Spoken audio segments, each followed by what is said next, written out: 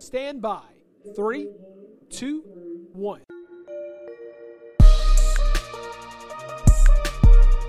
When we think about job perks, it's typically a bonus check, maybe extra vacation days, or if you're a budding journalist on a tight salary, getting sent to a story where you can get a free meal. Listen, I'm just being honest. But what about the job perks your boss can't write into your contract? Like the person you interviewed whose story made you pause and reflect. Or that one time you had 6 live shots in 2 hours and learned what you were really made of. During the fast-paced news day of interviews, shooting B-roll, and turning packages, the biggest job perks are the life lessons you get while on a deadline. So I figured my first podcast episode would give you some context about me, my journey to news, and start with one of my favorite, biggest, best lessons. It's a gem. It's super simple. This is my now, not my next. Like that's it. That's the lesson. This is my now, not my next. And that lesson was so real for me as I was trying to break into the news business. So just about every night as I drove to the station to work my overnight shift as a producer, I prayed. Y'all, it was a strong prayer. A prayer not just to get me through the night, because honestly, I would not wish working the overnight shift on my worst enemy, but a prayer to allow me to be both present and persevere through my current situation. For 3 years, I worked the graveyard shift as a producer at the #1 station in a top 50 market. But behind that computer screen stacking the morning shows was the last place I wanted to be. Honestly, it was the last place I imagined I'd be. I remember one morning my executive producer jokingly saying, "Randy, we don't have enough reporters. We might have to send you to this fire." My response, an eager, "Okay, let me just grab my lipstick real fast." Little did he know, I would have done a live shot inside that burning inferno if they gave me the gear to do it.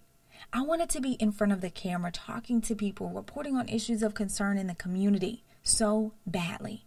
But my current situation, was to print scripts, grab my headset, and go upstairs and get ready for the show. And in those moments where I could see my dream, I just couldn't grab it with both hands. A nagging little voice in the back of my head wondered why I even took this job. So my truth, I was on the job hunt to break into the business.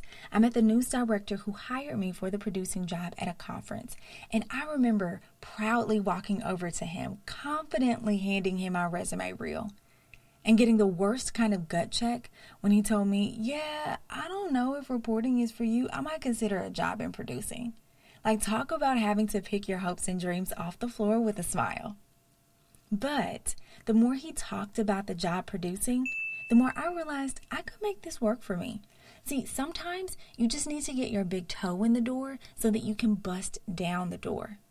In my mind, if I could get into the journalism field, I could figure out how to make the jump to do what I wanted to do. Like, I hear what you're saying, but I still want to be a reporter. I'm still going to be a reporter. But I'm going to leverage this opportunity.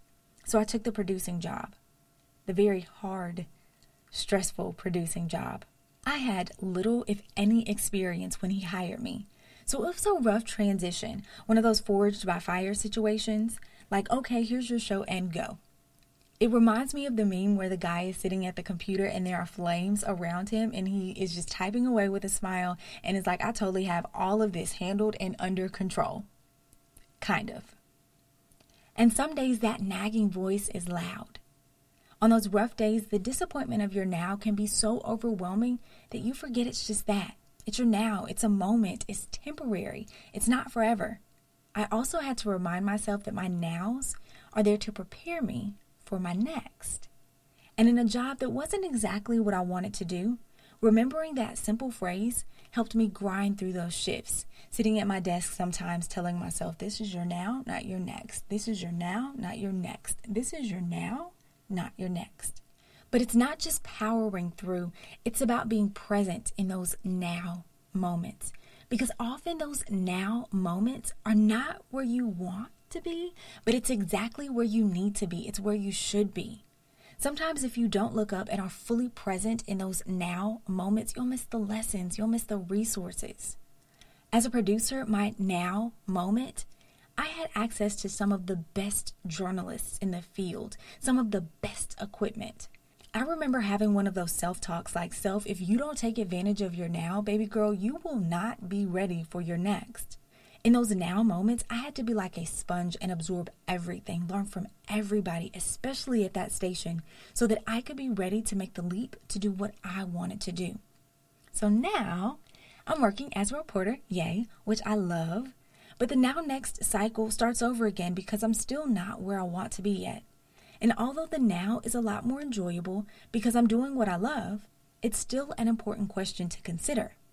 How can I use my now, my current situation, to prepare me for my next, wherever that may be?